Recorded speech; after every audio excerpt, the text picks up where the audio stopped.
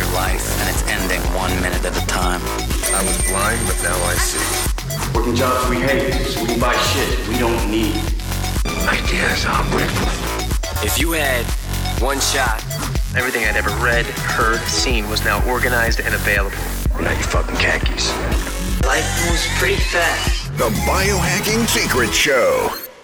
In today's episode of the Biohacking Secrets Show, I sit down with Jen Walters, co-founder of Fit Bottomed Girls, author of the Fit Bottomed Girls Anti-Diet, one of the top 100 most influential health and fitness professionals in the world. She's been featured in Shape Magazine, The Huffington Post, and their Fit Bottomed Girls brand reaches millions of women and men every single month. And in today's episode, we talk about how to create a healthy life and business that you love, and how she went from nothing in 2007, still working her day job, to eventually quitting her day job in 2012 and growing a business that is now one of the top 100 most influential in the world and changing the lives of millions of women alongside with it. So if you're someone who has dealt with obsessing over the number on this scale, or counting calories, or this extremism where you're all in or all out with eating right and healthy lifestyle,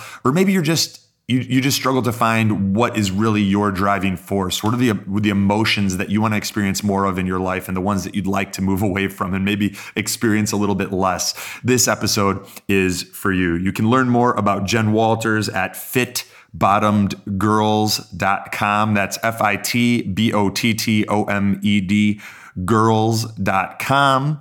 And without further ado, please sit back, relax, and enjoy my conversation with Jennipher Walters. And if you guys dig this episode of the Biohacking Secrets Show, log on to iTunes and leave us a 5-star review, letting me know what you think. Although I can't personally respond to all of those, I do read all of them, and it means everything when you guys take the time to leave a review, because that's what helps us get noticed and reach more people, and it's just awesome.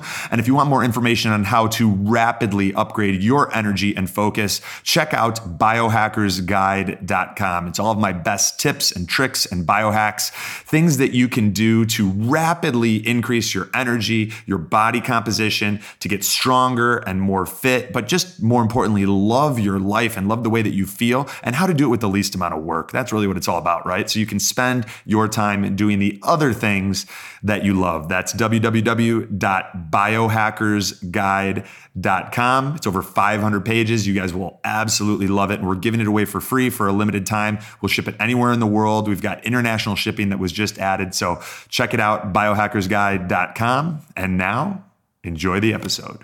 Hey everyone, I know you'll enjoy the interview. If you'd like to learn more of my top biohacking secrets, get a free copy of my best-selling book called The Biohacker's Guide to Upgraded Energy and Focus for free at biohackersguide.com. It's over 500 pages of my top biohacks, and I'll send it to you for free if you cover a small shipping cost. Get your free copy at biohackersguide.com.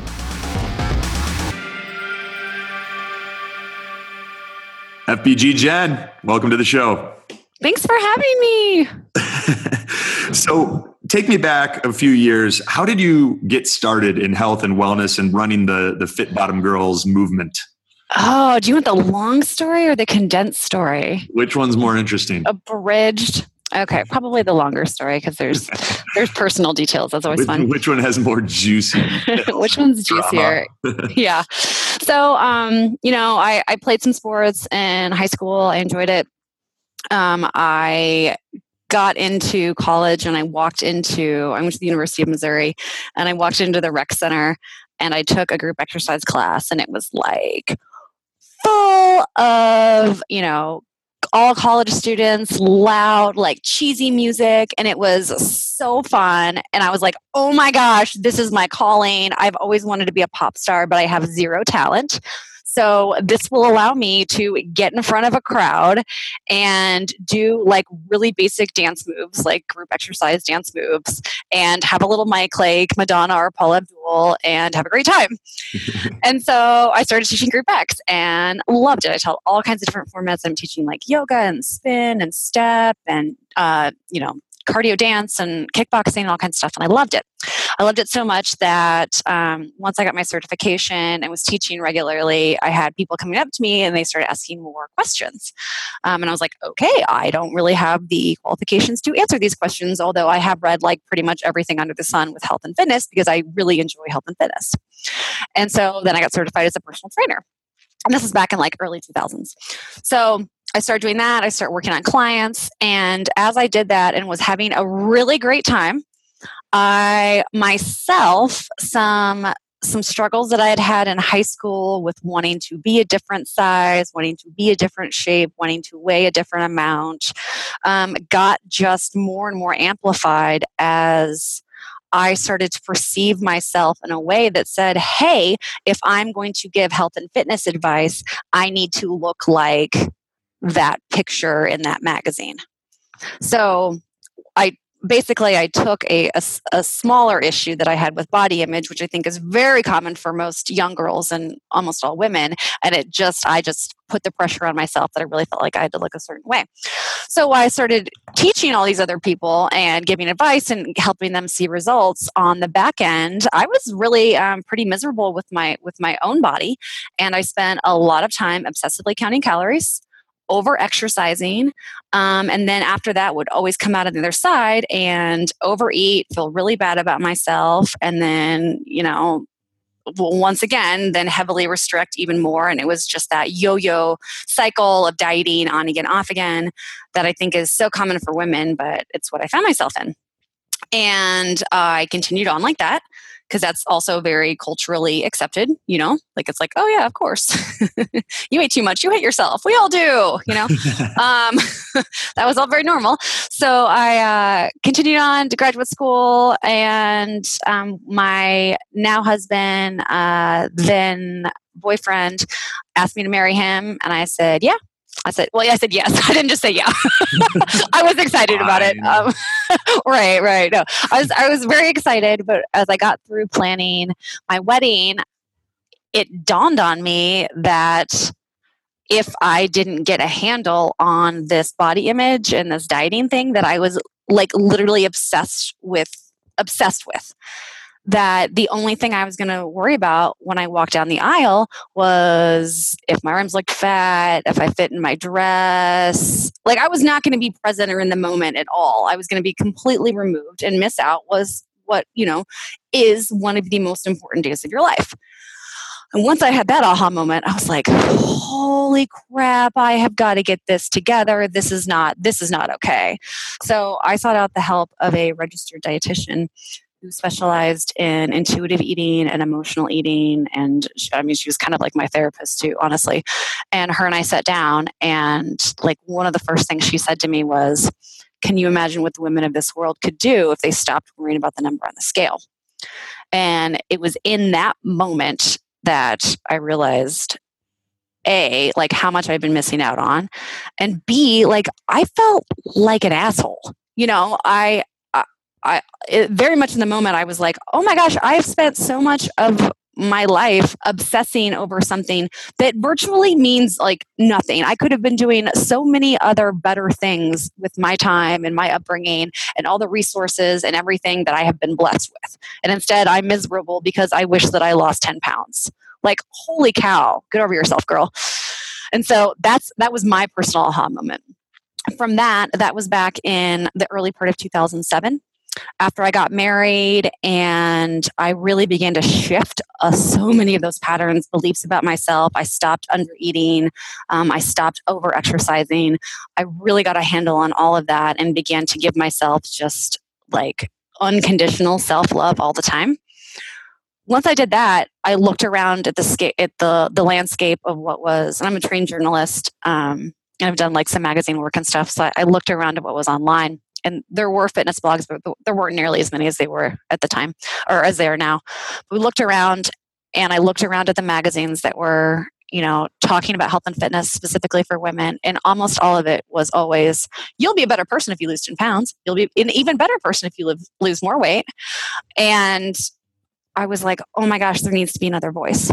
And so along with one of my really good friends, I was like, here's the concept. I want to do something that pretty much lets women know they're more than the number on the scale. I want them to have a place that they can go to that is fun, and it is like their best, most supportive friend who is standing right by them, giving them good advice and telling them what works and what doesn't. And it's just a community of women that can hear a different message than you are what you look like. And so that's where the creation and the mission of everything for Fit Bottom Girls started. And then since that point, that was in May of 2008. So we're coming up on almost a decade here in a little bit. Since that has sprouted into other websites, fitbottommamas.com, fitbottomeats.com, fitbottomzen.com. Each kind of have a slightly different mission that all springs from you're more than the number on the scale, and a podcast and a book and a whole bunch of other stuff. But what's been really, really cool is to see how our mission has changed and evolved as society and culture has evolved, because in 2008, body image wasn't even something that really anyone was talking about. And now it is something that people do talk about, people are aware of, and everyone does kind of know, like, okay, you can't hate yourself healthy. Like there's a different way to do that. So it's been really fun. Very cool. Okay. Some questions that I'm interested in. Yeah. When you started feeling like, okay, so when you went from like going to your first class and loving it and being like, all right, I want to be a pop star, I want to be like Paula Abdul, to, oh my God, I need to look like that. And I don't, I hate myself. What changed? Was it like, did you start identifying as a health and fitness professional and then looked at other health and fitness professionals who were doing what you wanted to do? Or was there something else? I think it was something else. I mean, I think I went in with a lack of confidence. I think there was a part of me because there is a part of me that is kind of like always fearless. And I've always kind of had that where I was like, you know what? I want to do that. I want to get in front of people. And that's like, I feel like that's right. And I'm going to move forward with that.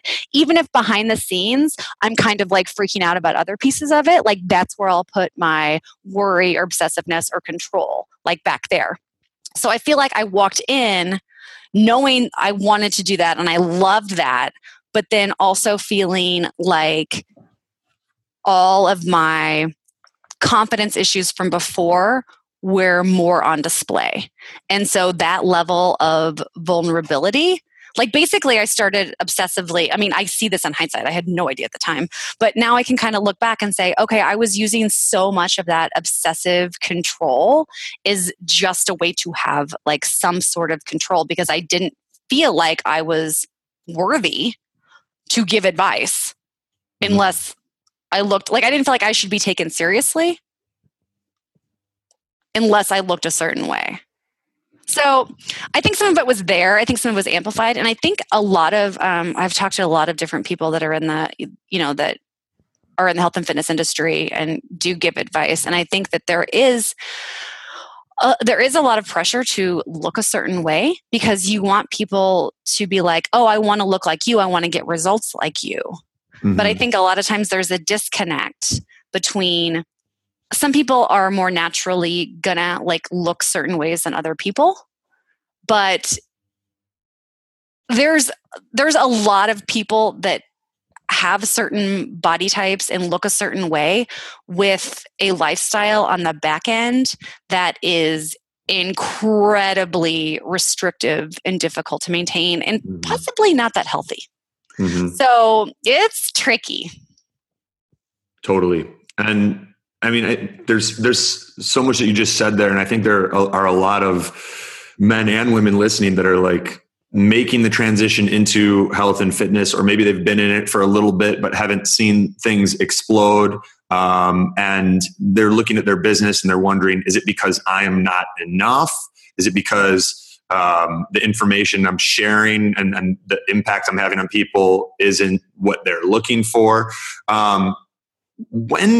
When did you start going online and reaching people that way? And how long after that did you really, like, when did you have the moment like, this could work? Like this is gaining momentum. I mean, and to give the listeners an idea, like you're one of the top 100 most influential health and fitness personalities today. But this is also, we're talking a decade after your story started. Yeah. In 2008, we got on the radar of some other like websites that are large that were out there, and people just were like, oh, people just started sharing it.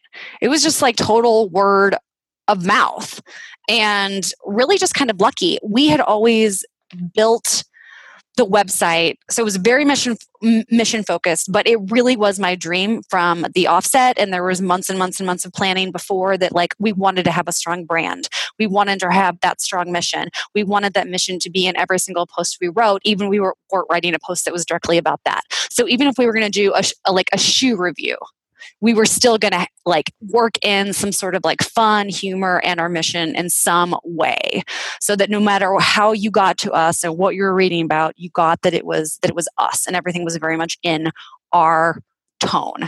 And with that in mind, it was like, okay, here are we used to have these long lists of BHAGs, big, hairy, audacious goals. And it was just like, be in a magazine cover, work out with Bob Harper, like just all of these like crazy, like just what was pie in the sky then, but just pie in the sky, big dreams, and then smaller little dreams. So kind of like, just like you build a fitness goal, right? Like you don't go out and you don't just run, a marathon. Maybe you walk a 5K, and then you run a 5K, and then you do a 10K or whatever. So we had these little stepping stones where we tracked traffic, we tracked revenue, and then all these other kind of accolades and other mentions that we wanted. And then it just happened. Like, it just continued to happen, and we both started working.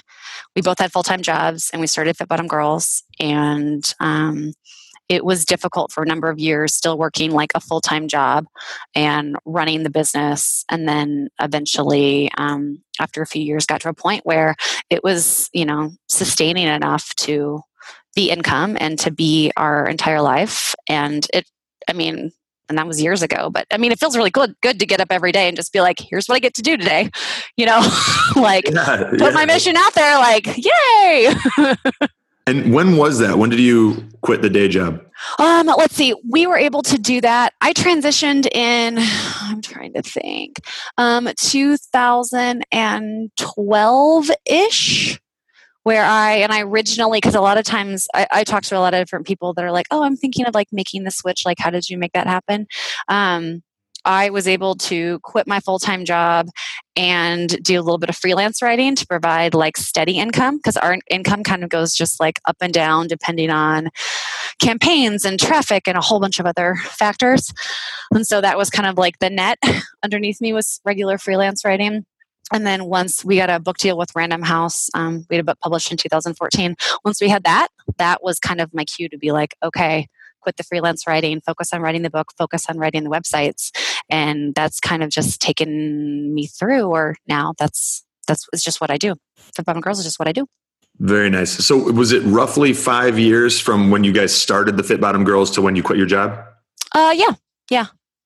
Okay, cool. So people that are listening right now that may have been grinding for a year, 2 years, 3 years, well, they probably wouldn't use the word grinding because they hopefully are doing what they love. But how long would you have done it?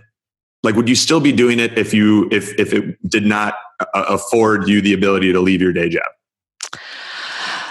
That's a good question. No one's ever asked me that. Okay, so Fit Bottom Girls is so near and dear to my heart that I think that I would have to do something in the space. Even if we were to have to shut down the website, or that was the decision, I still think I would somehow be involved with health and fitness. Maybe that was just teaching classes or downsizing kind of like the amount of content or something.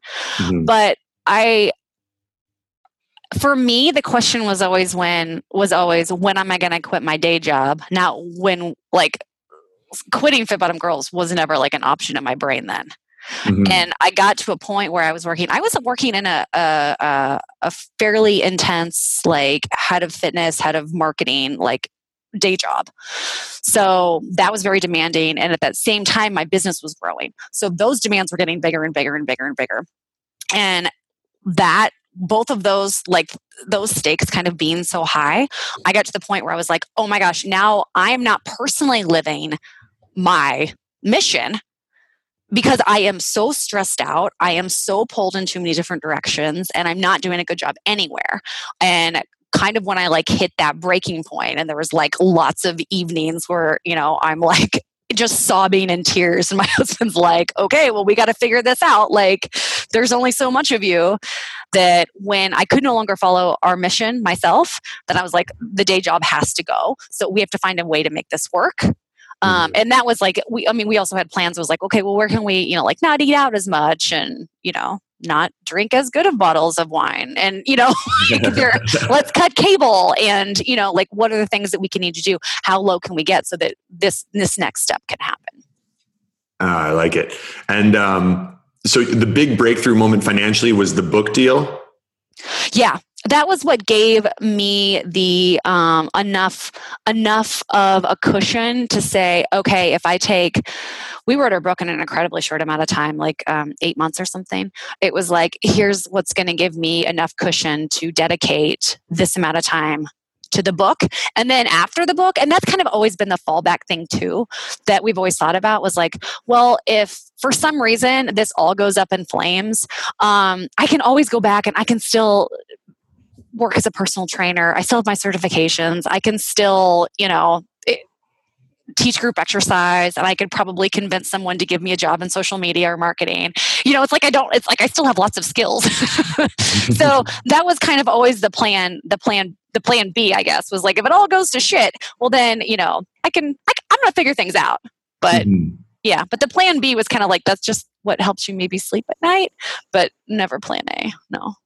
Nice. And did you guys use your reach, you know, how many email subscribers you had, your social media influence, those sorts of things to leverage up the book deal and maybe in advance, or was the company not yet there? So, well, no, the company, we were there. Our social media reach was there. Our email list probably wasn't, but our social media reach was large, and we had been named to like a lot of like best blogs, the greatest list you were talking about earlier. So we had a lot of we had a lot of attention there. And I mean, the book world is super difficult right now. You know, like it is harder to get a book deal. It's harder to have a successful book. I can say that we actually, like, once our book came out, it did okay, but it actually didn't do nearly as great as any of us wanted it to do. So that was some growing pains there. To be honest, where you're like, oh man, you know, like we put so much into this, and then it was, it's called the Fit Bottom Girls Anti-Diet, and I'm super proud of it. It's just a weird thing when your anti-diet book gets placed out on the diet table, like with diet books. Yeah. So you need your own section. Yeah, it was just like, oh man, you know. And at that point, we really personally hadn't figured out how to like sell stuff, because that's not what we did. What we did was write articles and edit it and connect on social media. So it was kind of different. It was growing pains for us, because then we had to learn also how to market ourselves and our knowledge and our expertise, which we hadn't really done previously. But we were very lucky to like get a book deal and, you know, have a book, and I have like a manifesto, you know, kind of is how I feel about it. Yeah, that's real cool. And like, how many copies did you want to do, and how many copies roughly did you do, if that's something you're even, you know, comfortable sharing? I'm just on my radar. Yeah, I don't even. God, is it terrible? Like, I don't even know. Yeah, it's just you had expectations. I know, not enough to get our advance back. Like, in. Yeah, I know that our advance is probably paid more than what we've sold. Yeah, like I don't expect to get a royalty check. Yeah. Yeah. Yeah, right. I got you. And that's a really common challenge is that, you know, like you were talking about, and companies are more and more hesitant to put out an advance unless you're going to sell a lot of your book and it's guaranteed, right? Yeah. And then now there's so much self-publishing, and Yeah, it's just difficult. I think that the book market's trying to figure it out too. We also kind of get placed into we're kind of like a mix of a blog and a website, but I know a lot of other bloggers have had similar issues where it is, you think it would be an easy transition from like your blog readership to buy your book, but it's not always, because that's not where they're used to engaging with you. You know, so many of us, we have so many different forms of media that are coming at us that sometimes we like pick a form of media and that's what we listen to. Yeah. So it can be difficult to get someone to, you know, buy your book and read your book when they're used to, and they're like, well, I just read you every day anyway. Why would I buy your book? You know, totally. So that's a challenge. Totally. And before we get into your 3 secrets on, you know, like how do you find a healthy lifestyle that you love, and the 3 things that the 3 mistakes that you've seen, like how many women have you helped now through your blog and website when people ask, because you've a lot of data points that you've condensed down to this information. Yeah. Oh my God. Like, I mean, millions over, like, I mean, we've had millions and millions of readers for years now.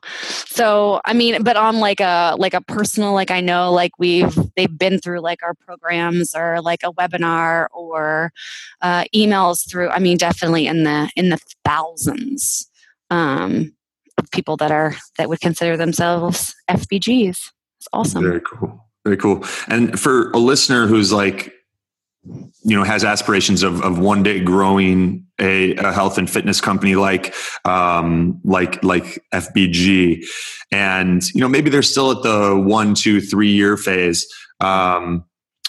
What metric or metrics now are really important to you? You mentioned you were tracking revenue and you were tracking traffic. Are those still the 2 main things that you look at, or have you now, since experiencing things like the disconnect between blog and book buyers and so on and so forth, is there something else that you look for as a barometer of your success? Yeah, that's a really great question.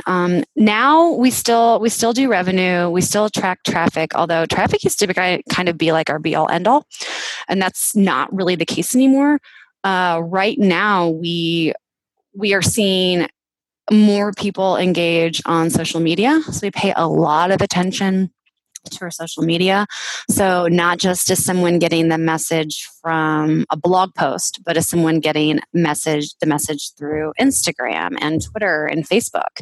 And what is the best way to get more engagement there, to get people really connecting with that? And that's also why we started a podcast, because we found there's so much stuff online, there's so much stuff on social media, but people really are just craving authentic, real connection, community, conversations that actually make a difference. So while there's, you know, and we put all kinds of fun stuff up on, you know, like this is, you know, it's like your cold run, like this is what your cold run is like, and, you know, and 21 gifts or something, like super fun, but like there's, you know, like 1.5 million posts like that out there. But the conversation that like just you and I are having right now, you're not going to find that probably everywhere, you know, just that real kind of talk. So that's why we've like done that with the podcast. In our podcast, the Fit Bottom Girls podcast, we've talked to some amazing people and had some really good conversations there. But so we track, you know, downloads for a podcast, and then there's so much, we have evolved so much in our business over time as to what we offer and what we do. And that's just because this stuff moves fast, and the world is moving especially quickly right now. So we are just trying to be a service as much as we can. And we track engagement in all the different ways that we can. And then we try to evolve with all those numbers as they change, because it's changing. Yeah, it's always dynamic and always evolving, and there's a balance, a checks and balances between like the new shiny object, the new social media platform, everyone, you need to be on this, versus let me just do these 3 things really well. And I'm definitely guilty of the new shiny object allure, and until I stretch myself so thin, I'm like, I can't do all this in one day. I need to cut stuff. Right. Like this isn't working. Yeah. And that's kind of the ebb and flow, I think, of all of it. And the other thing that my business partner, Kristen, and I now are also, we put ourselves first in a lot of our business. So do we both personally feel fulfilled? Like these are check-ins that we normally have with each other. Like, is there a part of, does she have an interest? I have an interest in pushing our mission or our brand in kind of a new, slightly different area. Do we want to try that? Is there something that we freaking hate doing? Can we take that off? Can we delegate that out? Can we hire that out? What can we do there? How fulfilled are we? Do you want to work more? Do you want to work less? Like I have a 2.5-year-old. Her childcare, that schedule changes all the time. I only work now about 25 hours a week. That's really working well for me right now. That will ebb and flow. So that constant just check to be, because it feels in a lot of different ways like the actual name of our business is Fit Bottomed World, but like the Fit Bottomed World has its own energy, has its own kind of like goal and engine that goes, and we're pieces of that, but we have to make sure that her and I are balanced and aligned to keep everything running as smooth as it can, that we have the right amount of challenge, but also just comfortableness. I love it. And this is kind of evolved into like creating the healthy life and business that you love. But I'm for one fully enjoying it. And these are a lot of struggles that I've dealt with too. Like I moved to Delray Beach, Florida from Chicago, back in August with my girlfriend. We got a house, and because we wanted to be somewhere where we could be by the beach, and like that was our dream. And it was worth the move to go to a place where we were rebuilding our network from scratch. Yeah. And there were so many unforeseen challenges, like you don't know anybody. If her and I had something going on, I couldn't just go hang out with one of my friends or, people that I'd grown relationships with over 35 years. I was like sitting here, like going through it in my head, and then when we eventually decided that it was best to part ways, I was like, wow, since we moved here, I've been almost hiding behind work and just working all the time because I haven't, started because maybe, I don't know, I was scared or just didn't consciously start rebuilding a network. Yeah. And then when, she moved out, I was like, then I really had to face it. I'm like, it's not healthy to work all the time. Nor it like you can't, especially if your company is based around health and wellness, and you need to fill your well up too. Yeah. If you want those, in your case, 25 hours that you contribute to other people to really be meaningful and impactful, like you can't just talk about what you did in your house that day. Right. You gotta have like experiences and that sort of thing. So it was like, it's been the greatest thing I've ever done. And the most challenging thing I've ever done, probably besides like getting real sick years ago and going through Lyme disease and all of that. But I like that you guys consciously maintain balance, and it probably helps that you also have one another to bounce things off of and, to kind of say, hey, Jen, you've seemed a little bit stressed lately. Why don't you take this week off and go do something fun and go to the spa, and I'll take care of FBG girls. Or that's redundant, but that's okay. So that's, it's admirable. I have found personally that I just, as much as I am kind of a bit of an introvert, and I don't mind being alone and actually working alone. But Fit Bottom Girls would never have been in creation had I not started it with my good friend Erin, and it would not be what it is today without Kristen. That co-creation piece, that like ideas and that energy coming back and forth, and just like you're talking about, like that ebb and flow of ideas, and like her helping me out, me helping her out, back and forth has so important, been so helpful. Did you guys hit a point at all where, like this had recently happened to us, where a lot of people wanted coaching and that higher level, and it was working really well for us. So we just would say, okay, this part of the business is thriving. Let's do more of it. Let's do more of it, without really stopping to say, like, is that something that I want to be doing? Is that a service that I want to fulfill on? Do I want to have, 20 calls per week? Where before I even do anything to grow the business or create new content or products, I'm on the phone for up to 20 hours. And then I was like, stop. What are we doing? I walk around talking about law of attraction and conscious creation. And I've got a business where I just kind of let it run with, people seem to want that. Let's give them more of that. And, never like asking the real important question, like, is this what I want to be doing? Did you guys have any moments like that? Was there a moment where you kind of switched from what's going to work? What are people, what do people want to invest in? Where do they want help, to also saying, what do I want to do? I laugh not because it's like super funny, but just because I feel like that's so common. Yeah. Especially when you get in the business, I think everyone kind of thinks, like, oh, or maybe not. This maybe be my like mild belief pattern that I used to have, was just like, oh, having a business is hard. Like starting out as a business is hard. Like you have to work really hard for years before you have any sort of success.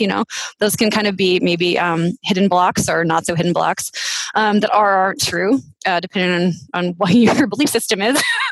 But yeah, I think for us, we have, we say no to a lot of things all the time. And it can be hard sometimes to say no when an opportunity presents itself where it was like, well, that's really lucrative.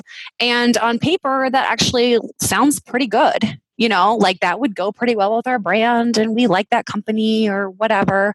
But if it doesn't, but like, how does it feel? And that's what Kristen and I will always do a gut check. Like, how's that feel to you? I'd be like, I don't know. How's that feel to you? Like, okay, well, let's ask a few more questions. Let's sit on it for a little bit. How's that feel to you? And sometimes you feel absolutely insane turning down something. Like, why would I turn down that much money, for something that seems like it's good, but if it doesn't feel right, it doesn't feel right. And 9 times out of 10, whenever we do sometimes that hard thing, that hard no, it will be like 2 days later, something else better almost always comes in.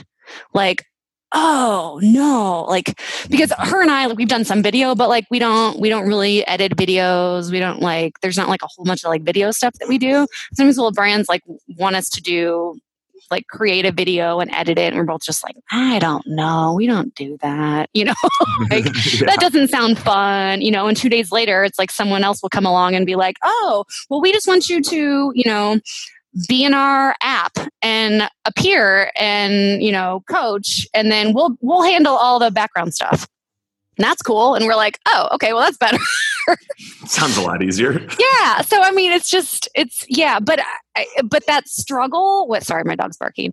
But that I do feel like sometimes it's, you have to be really brave in order to do that and to truly follow like your heart and your gut. But it almost always pays off. And the worst feeling in the world is when you say yes to something, when you say yes to a deal or an opportunity, and you know in your heart that it's not right, but you feel like you have to do it, kind of like you're in a corner, like you need the money or whatever, or you're just not afraid, you're not sure what's going to come along next. And you say yes, and then you get into it and it's terrible. Mm-hmm. And then you have to continue to deal with that and manage that and kind of be pissed off at yourself. Like, God damn it, I knew I shouldn't have done this. Like I knew. And sometimes, you have to learn those lessons with those clients or those things. And then, but it's always that like course correction, okay, what do I want? Well, now I know what I don't want. What do I want? Yeah. And sometimes there's a million different things that you can do or try in health and fitness, in your business, with coaching, with programs, there's so many different things, but without a focus, it's really hard not to work yourself into the ground. Yep. Totally. And that's where like I went to a Perfect Life event with Craig Ballantyne recently. And he was like, he looked at what we're doing. He's like, okay, he goes, I'm going to give you the same advice that I got, a year and a half ago. He's like, cut it in half. He's like, take like those 8 things and cut it down to 3 and do those 3 really well. Yep. Beautiful. Okay. So now after our business tangent that also relates a lot to life, you've worked with millions of women all over the world. and help them create healthy lives that they love. And you've seen the common mistakes. What's one of the most common mistakes that you've seen, something that women, obsess over, or something that really holds them back physically, mentally? Oh yeah. This is such a good question. Numbers, calories, calorie counting, the number on the scale, even these days, like macros. Any sort of obsession with like tracking, like just being obsessed with what I weigh in the morning, what I weigh at night. Oh, how many calories did I consume? How many calories did I burn? How many calories do I need to burn? All of that just obsession. I think numbers can be incredibly helpful, but for a lot of people, that is not the relationship with them, and those numbers is not a helpful one. Mm-hmm. It's not just like, oh, well, that's interesting. It's more like, oh, I stepped on the scale and that's not a number I wanted to see. And therefore my entire day is ruined. Or I'm going to start my day thinking that I suck. And then that is going to follow me, that belief, all day long. We're not data mining for correlations. We're basically looking for a certain number or below. And if it's not that, then we feel like shit about ourselves. Exactly. And then that plays over into all different areas of your life. It's not like that's just for like how you feel, because if you wake up, it's like if you get up and you spill coffee all over yourself in the morning, and then you like are late to work because you had to change, and then traffic's terrible, and then you get there, like you're not in a good mood. And like your whole entire day seems to kind of like snowball from there usually, mm-hmm. Where instead you could, wake up and just feel good about yourself, or just go have a great day, set a good intention and have a great day. But really, I think that people that are trying to lose weight, and I know because I have had my past with the obsession with the number on the scale and obsession with counting calories, is I burned up so much mental energy being obsessed with all that could have gone to other things. And I have to imagine that stress is not having health benefits. No way. It's probably actually making weight loss more difficult, I would assume, because it's spiking your cortisol. Right. So you're just like, if you want to be a better parent, you want to be a better business owner, you want to be a better friend, like what needs to be going on in your brain is probably listening, and not, okay, well, a calorie or an apple is this many calories, and then I had 2 tablespoons of peanut butter, but were they rounded scoops, or were they kind of flat? Or I wonder what the calorie. Holy crap! There are better things to think about in the world today. So, if you can kind of start to give some of that up and find that deeper meaning in place, it opens up a lot of space and energy into your life. If you were to pinpoint your aha moment in this area, the moment when was it that conversation you mentioned earlier with your quote unquote therapist? Yeah. When she kind of opened your eyes to a bigger picture of like, imagine if all of the women in the world didn't obsess about their weight, how much good we could do. Yep. That was for sure. That was my personal, oh my God, I've been doing it wrong moment. So it was just someone you respected asking you the right question and opening up your mind to something bigger than yourself. At the right time, because my pain point was far enough where I knew I needed help. So, someone maybe could have told me that earlier, and I'd be like, oh, huh. And that might have shifted some thoughts, but it was because I had that driving motivational force that I didn't want to walk down the wedding aisle. Like that way, with that mindset, with those obsessive thoughts going on.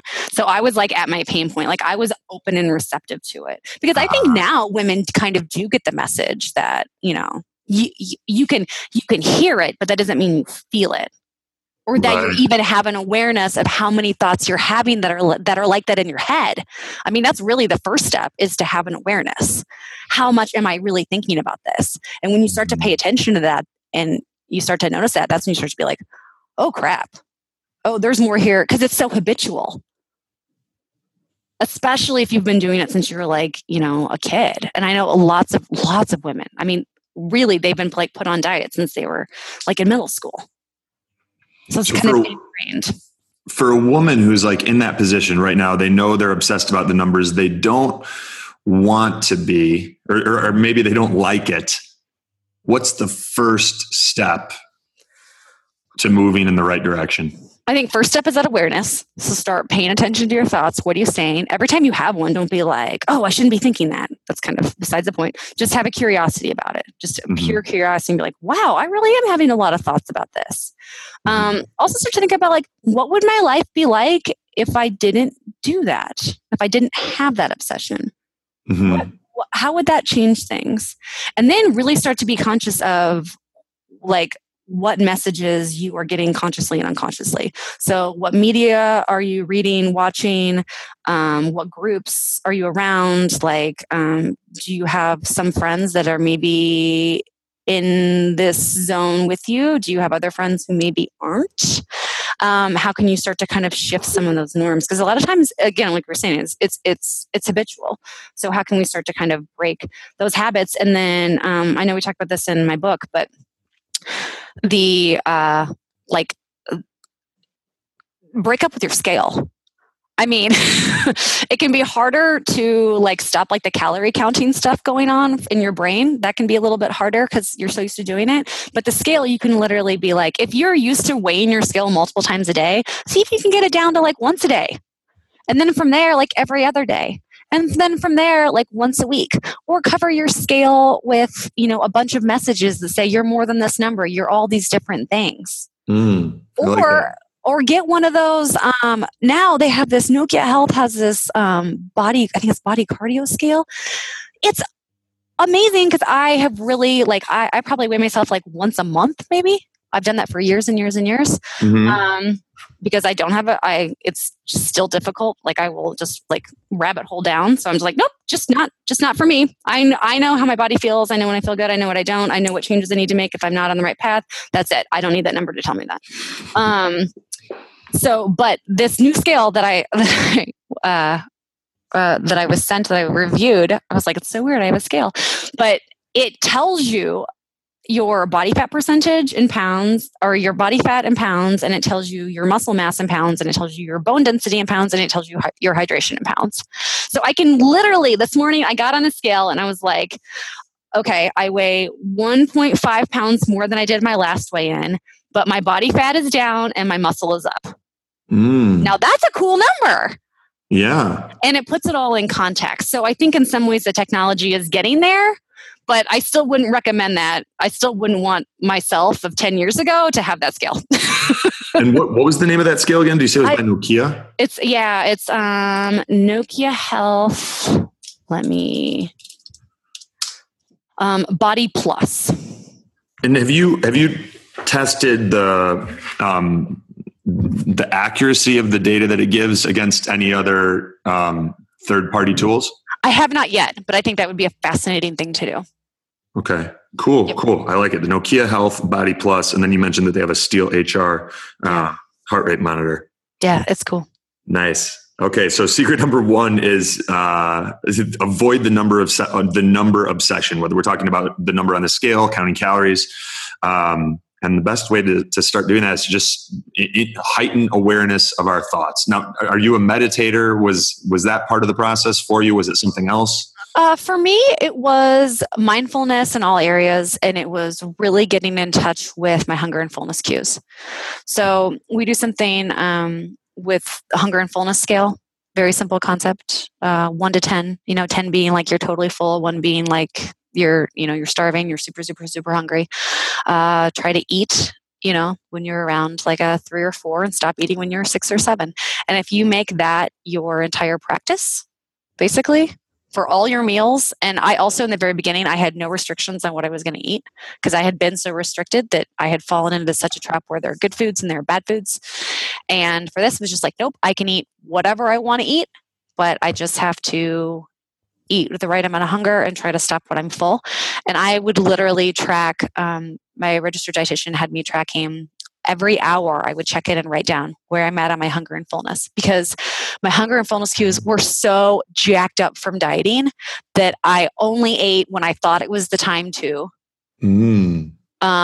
or when it was mealtime, or when I was supposed to. And then any other time I ate, it was like out of guilt or shame, or I had guilt or shame from it. And I was never eating when I was actually hungry. So that was a huge, really interesting. It was an incredible game changer. And I mean, that is still the practice that I follow. I don't write it down every hour. I don't write it down at all, but that is still something I routinely follow, because I think a lot of times, you'll be like, well, I just ate breakfast. You're like, why am I hungry? Like I shouldn't eat. And you push past that cue. And it really is like the highest level of if you want optimal results, it comes from customization and personalization, Yes. like making the shift from should behaviors to intuitive behaviors. And like, not, I don't need to eat at 8 a.m. and noon and 6 p.m. You eat when you're hungry based on those cues, and the heightened awareness and practice of checking in with yourself at the beginning for you is hourly. Yeah. Just so I could get to, because it was such a foreign concept. And then I was like, oh, okay, this feels pretty good. And it takes a while because you're like, wow, that really wasn't a 3 or a 4. That was more like a 2, and I found out I couldn't really stop myself from overeating. Yeah. But then, okay, and then, that wasn't quite to a 6 or 7. I didn't eat enough because I'm hungry again in like 45 minutes. Well, that was silly. I mean, it just took me a long time to figure out what is the right amount of food for me. And that's not always the same. And that's what I think is difficult, is that people are always looking for, the magic bullet or the straight answer or the specific plan to follow. And there is no one size fits all approach. It's just what's going to fit for you. And that depends on a lot of things in your life. So even if you figure what it is out for you, that's going to grow and change and evolve. Mm-hmm. Over your life and your needs, whether you're working out more or like I had a baby, that changed things, like it just, you're working more, you're working less, you're resting. I think that's awesome. I think that's beautiful and wonderful, and not a struggle. It's a flow. I dig it. So basically just checking in with yourself, rating your hunger and fullness each on a scale of 1 to 10, 10 being really high, 1 being really low. Is that how it's done? Yep. Nice. Okay, cool. That's a huge one. Secret number 2, the mistakes, from working with millions of women, the mistake that you see most women make in that's holding them back from creating the healthy life that they love. Yeah, so we have an online weight loss challenge program that we do like at least 4 times a year called the 10 and 4 challenge. Mm-hmm. And the thing that almost, like so many of the women that go through it have is all or nothing thinking, or the all or nothing mindset. So it is, and I think this ties into yo-yo dieting too, but it is like that Monday morning, I am all in, I'm going to go to the gym every day this week, I'm going to eat right, things are going to be great, it's going to be different this time. And then by like Thursday night, Friday, it's like the wheels are off the bus and you're deprived and miserable. And maybe it's a couple weeks in, but you can't sustain it and you are way off the bus. And then it just starts all over again. So it's either like I can be on a plan doing something, or I am off eating whatever I want with like no intention of really being active. Like there's no in between, there's no middle ground. We see that a lot. And why is that? I mean, I get why the nothing part is a bad thing. Yeah. Why is the all in? Because I see a lot of successful people, and I have the opportunity to talk with them, and a lot of them will say that balance is a myth, and that a lot of their success came from doing something they love and being obsessed with it. I do actually think that balance is kind of a myth, because it's like you get it. It's an evolving concept. It's not a permanent thing. You can't like achieve balance and be like, oh, I have balance. It's great. Life is amazing. Life might be amazing for that like 10 minutes. Right. Yeah. And then you might get sick, and then all of a sudden it's not amazing, and then you got to find balance again. Yeah. So yeah, I do agree with that.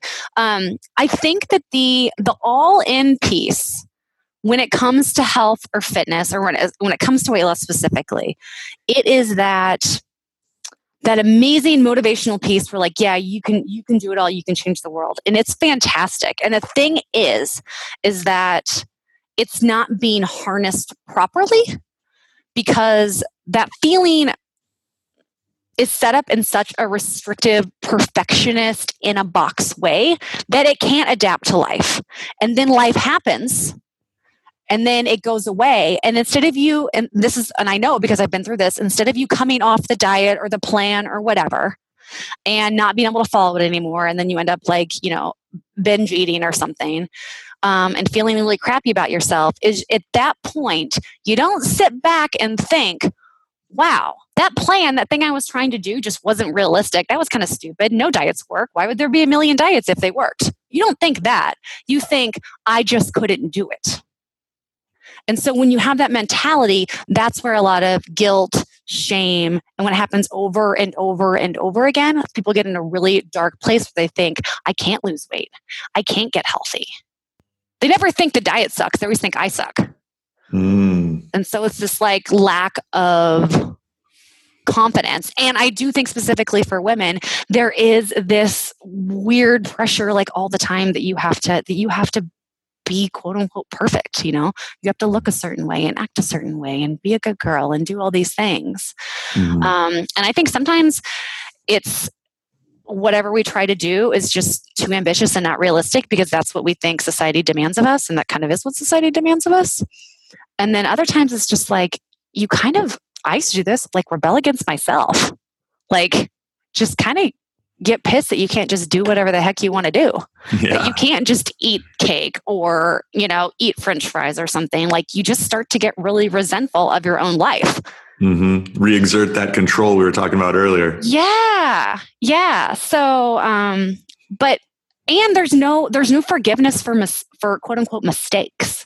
There's so much moralizing of food. There's so much good food, bad food. Well, if you eat the good food, you're good. And if you eat the bad food, then you're bad.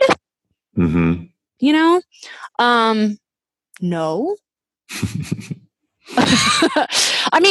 but a lot of us, we eat quote unquote bad food. We feel bad about ourselves. Where instead, if you do kind of follow the hunger fullness stuff and you decide, okay, I'm going to remove labels from food. Food is food. And instead just begin to give yourself permission to make mistakes and give yourself permission just to learn from them. So instead of it being like, I'm going to follow this plan, approach it with this attitude of, okay, I'm just going to see, I'm going to figure this out. I'm going to see what works and what doesn't, and we're going to go from there. So you try healthy behavior, see if it lasts, see if it works for you, see if that food makes you feel good or not. Okay, that turns out eating a bunch of chocolate cake and French fries makes me feel like crap. I'm not a bad person about it, but I'm going to think twice before I do it again because it doesn't make me feel good. And that's my goal. My goal isn't being at a certain weight. My goal isn't fitting into a certain whatever. Just make your goal truly feeling good and energized. So if you do that, then you can, then how does that workout make you feel? How does not working out make you feel? And just tweak and change and evolve. Like we say, like choose your own adventure. Like use your life as like choose your own adventure just to feel good. And just make small tweaks. And that is so much easier than like an all or nothing approach because it's livable. It's sustainable. It gives you room to go to Christmas parties and, New Year's parties and eat pizza and whatever. And sometimes you may go on like a super strict or regimented, you may go paleo for 30 months because you want a challenge and you think you want to see how it's going to make you feel. That's a very different approach than I hate myself and I need to change. Yeah, it's coming from a different place. Yep. And you said something earlier that was really wise, and that was if diets worked, there wouldn't be thousands and thousands of them. Yeah. And I think that like we have this, I just did like a fun little video from the kitchen last night talking about our misplaced obsession with diet and exercise because they're like the two tangibles. They're the ones we hear over and over and over again. Yeah. And like, ultimately, I agree that if we focus on energy, how we feel, but even in this case, I'm referring to specifically how our body makes energy. which directly corresponds with how we feel. Do we feel energetic? Do we feel happy? Do we feel like, our sex drive is where we want it? And all of that. I mean, that's all tied to energy production. Yep. And that's where we're missing things, is we're only focusing on a couple small facets of energy production. But if what's draining our energy is not related to diet and food, there probably are some components that are related to diet and food. Maybe someone's eating a ton of a certain food that runs them down, or they're overtraining and that's running them down.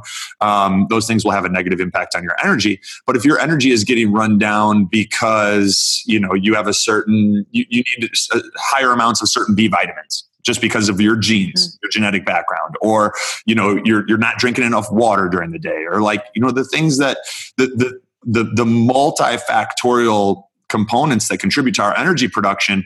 That's when we're feeling good and our energy production is maximized and we're, getting rid of the toxins that run us down, we end up losing weight. That's right. The long-term effect that happens. It's the byproduct. It doesn't have to be the goal. Put yourself as feeling good. And not to mention, outside of diet and fitness and exercise, there's things like sleep, relationships, connections. We don't live in a vacuum here. We don't live in a scientific lab. There's lots of other things that have to do with our life. So if you're in a toxic relationship or you have incredible amounts of stress, you can help things be better by eating a healthy diet and going to the gym, but you still have to address those other issues, like being truly healthy and happy and being in a body that feels good. There are other components to that as well. Yeah. And there's studies showing that people who had a strong social network, even if they smoked, the strong social network offset a lot of the negative health consequences of smoking. Whereas the reverse was often not true. If someone didn't smoke, but they were isolated and consequently unhappy because of that disconnected nature, it came with serious health consequences. And we're not tracking that stuff when we're obsessing over the numbers on the scale, when we're going with this extremism, 100% in, 100% out. We're not looking at some of the intangibles. But if we just, like you said, pay attention to how we feel and make feeling good our highest goal, then that feeling, that gut feeling, is taking all of those things into account for us. Yeah, for sure. And when you look at things like emotional eating, which a lot of people, use as a means to cope with the rest of their life, if you have this all or nothing approach, when you're in the all of it, it's fine. But when you're in the out of it, that's when you're gonna binge. That's when the great thing about busting the all or nothing thinking is that you learn how to just have a cookie. Yeah. You're not eating the entire box of cookies in the night because you know that tomorrow you're not going to be able to eat any cookies. So you better eat every cookie in existence now. Yep. Totally. When we were, I have a client, a deaf client, Cheryl, who we've been working together for, since last July. So we're coming up on a year and a half, and she's come to a number of our in-person events, and she knows me fairly well. And she saw, I posted this picture of a Costco-sized box of Ferrero Rocher chocolates. And it's it's Costco, so it comes with 100 of them. And I'd knocked off, I'm not kidding, half the thing. I was just crushing Ferrero Rochers. And she was she messaged me and she was hey, she's is everything okay? She's I noticed that's uncharacteristic of you. And I was holy shit. We're going through the breakup with my girlfriend. Yeah. And I'm holy shit, I'm emotionally eating and I didn't even realize it. And my deaf client, Cheryl, saw a picture and put the pieces together. Yeah. Yeah. That happens. Sometimes it takes a step outside of yourself, Yeah. And you'd be how can we learn from that? Well, my body was clearly sending me a signal of something that I needed to deal with that I was trying to not deal with. Okay, buddy. Thanks for that. Yep, been there. Totally eat my emotions. Awesome. And then, so number one is obsession with numbers. Number two is the extremism, 100% in, 100% out, but not finding the sustainable long-term approach. And then what's mistake number three that holds that you've seen hold millions of women back from creating the healthy life that they love? Yeah. Number 3 would be finding the real and true why. So a lot of times you'll ask someone, why do you want to lose the weight? Why do you want to make these changes? And we'll be like, well, I've got this event coming up, or, I need to be in a swimsuit or something very external. We'll be like, okay, well then, and sometimes we do this like in person or like on video or something. And sometimes it's like, okay, you can do this on your own. Just take out a piece of paper and ask why. And the next step, okay, why do you want that? Well, I guess it would be nice if I, was out on the beach and I felt comfortable. Okay, well, why do you want that? Why do you want that? Why do you want that? Why do you want that? And you just keep drilling down, usually until, I know for myself, you always know when it's right, when it kind of like twinges at you a little bit or makes you be like, whoo, that feels pretty near and dear. Oh gosh. High feelings. Yeah. Maybe that makes you want to eat a bunch of stuff from Costco. There are my feelings buried under all of those Ferrero Rochers. Exactly. There it is. There it is. Nice and tender. Okay. So yeah, once you get to that why, then it's like, so much of like the habitual bullshit kind of starts to fall away, because you'd be like, okay, what I really want here is I want to feel secure. I want to feel safe. I want to feel confident. I want to feel valued. It can be a number of different things, but once you know what that is, and actually, I don't know if you're familiar with Danielle LaPorte at all in her work. Who is it? Danielle LaPorte. I don't think so. She's amazing. I followed her for years. We somehow got her on our podcast, and it was like an amazing conversation. But she's great. But her entire work and some of a lot of her books has worked around basically like find the feeling that you need or that you want, and it's a quote unquote core desired feeling. And then once you have that core desired feeling, so maybe you really want to feel like strong and confident, and you don't feel that way, and you feel like having that different body is going to get you there. Then instead of just focusing on the body, you can be like, okay, well, how can I feel strong and confident right now, today? What's one thing I could put on my schedule today that would make me feel that way? And then you do that thing, because then the more that you start to feel that way, just like kind of law of attraction stuff, the more that the other stuff is going to come to you. So when you start feeling strong and confident, then it is a whole lot easier to go to the gym. If you already feel good, it is easier to make the healthier decision. It is easier to do the self-care, to go to bed on time and everything, because it's a way to kind of show yourself self-love and care. So it's kind of reverse engineering in some ways, but it really, really works. And the best part is that you don't have to wait around for the quote unquote perfect body to feel confident. You can start feeling more confident literally in 20 minutes. I like it. So getting down to your true why, and then also having the awareness and asking the questions of what are the feelings that you're trying to move towards, and what are the feelings that you're trying to move away from? And is this something that you set aside time for? Is this work that you've done with somebody? Because in my experience, I've helped a lot of other people find their why. And I can't think of a time that I've done that with myself. You should do that. Why? You should do that. It's fun. It's really fun. Just kidding. I was just messing around. Why? I'm because it's fun. Why is it fun? This is why after everything. Why? Because this really lights me up. Okay. Yes. So I do this a lot. Well, okay, I don't actually always sit down with a piece of paper, but I do try to reflect on my core desired feelings and do the why thing for the biggest parts of my life fairly regularly. My business partner and I actually have core desired feelings for, I know her, she knows mine, and we check in on them at least once a year, if not a couple times a year. We also have them for our business, because we want our readers to feel a certain way. We want the business to feel a certain way, that sort of thing. I have them with my husband. I know my husband's, I know mine. And we also have our families. How do we want our house to feel? How do we want our relationships to feel? How do we want all that to feel?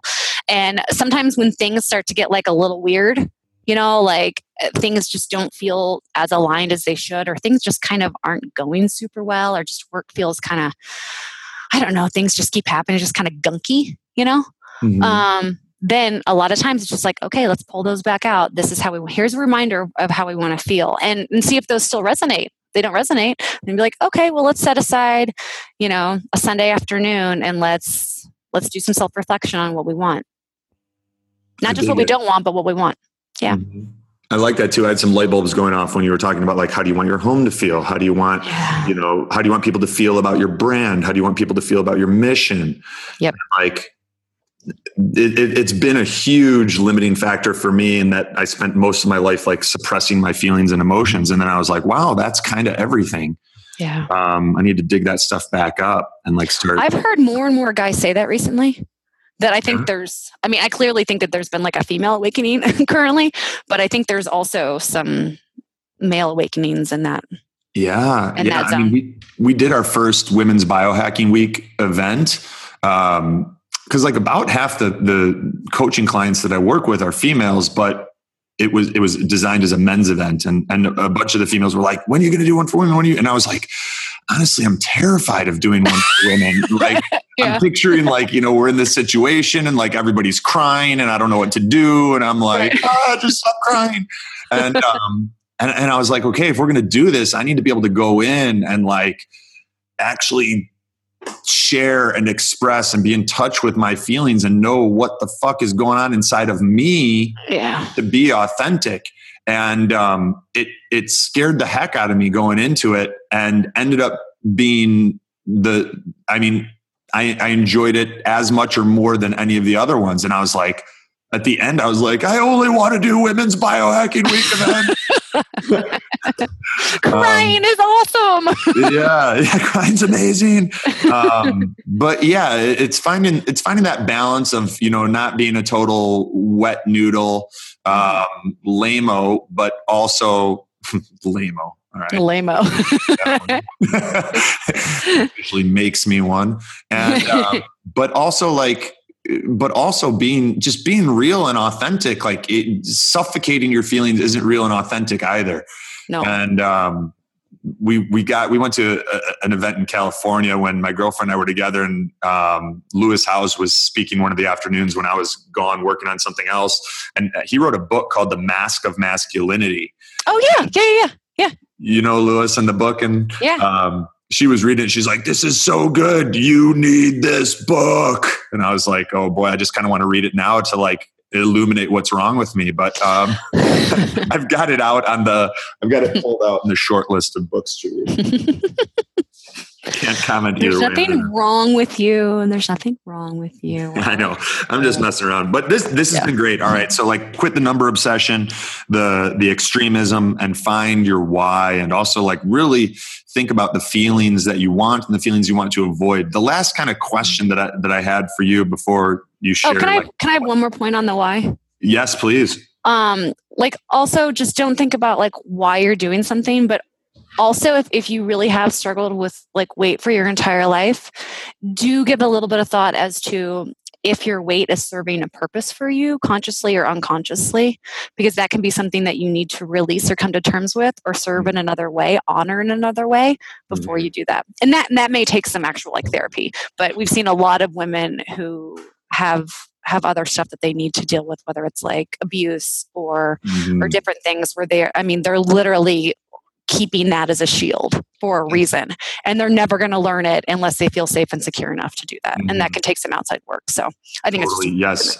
I've seen that a lot too. Like women that have had sexual abuse in the past, using the weight because they don't want to feel attractive, because attractive equals vulnerable. Correct. And yeah, that's a great point. How often are you on electronics? Like cell phone, computer, television, those sorts of things? A lot. I'm on it a lot, but I do try to keep some general like boundaries, because I am so engaged there for my work and for my job. I actually find sometimes it's kind of easier. Like, I'm not personally that active on, like, I think the only platform I'm on personally is like Facebook, and I have a pretty inactive Pinterest account. So, and I will like check my personal Facebook like maybe once a day, maybe twice a day.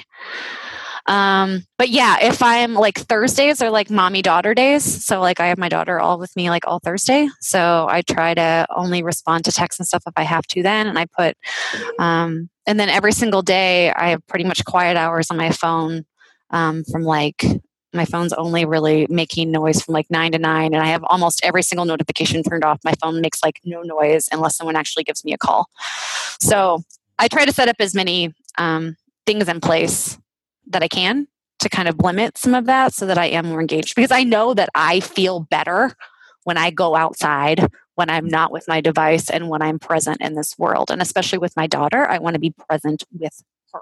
So I dig it. Yeah. And I was asking because I can tell that you've created space in your life for reflection and asking some of these challenging questions and checking in with yourself. I can tell like you have a structure in some capacity where, you know, Thursdays is mommy daughter time, and you know, 9 to 9 is, you know, that's phone time. But then after that, it's people time.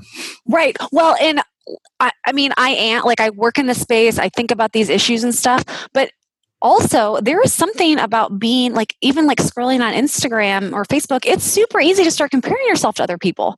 Like, wow, look at that holiday video, or that must be nice, or look, they're on that trip. I mean, it can just trigger like thoughts that you wouldn't normally be having.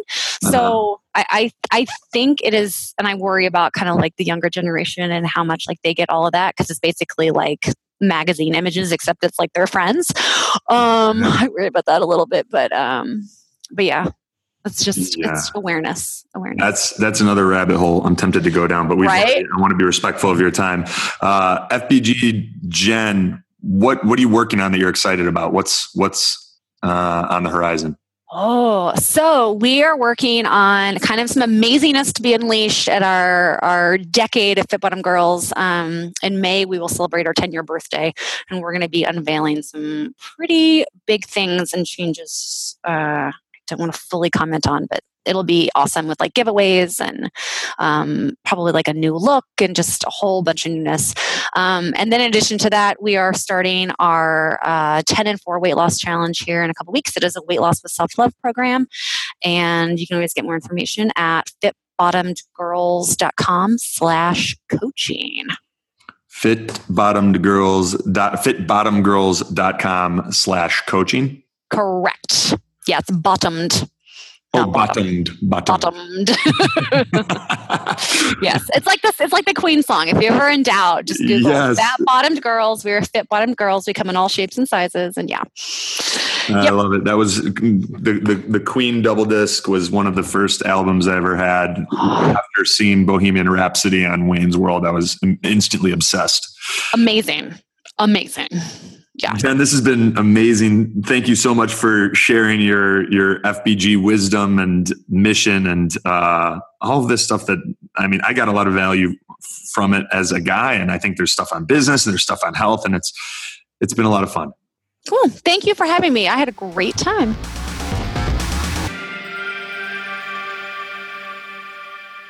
This episode is brought to you by the Earth Pulse PEMF Sleep on Command device. If you're looking for better sleep, enhanced mitochondrial function, improved performance, and accelerated recovery, I highly recommend you check out the Earth Pulse. Within the first week of sleeping on my Earth Pulse, I was seeing improved exercise performance, delayed onset of fatigue.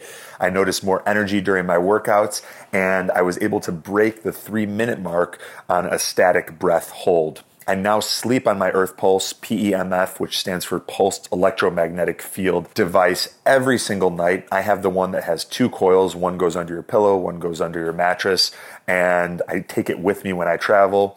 I don't leave home without it. Every time I use my Earth Pulse, I wake up feeling clearer, calmer, and more energized.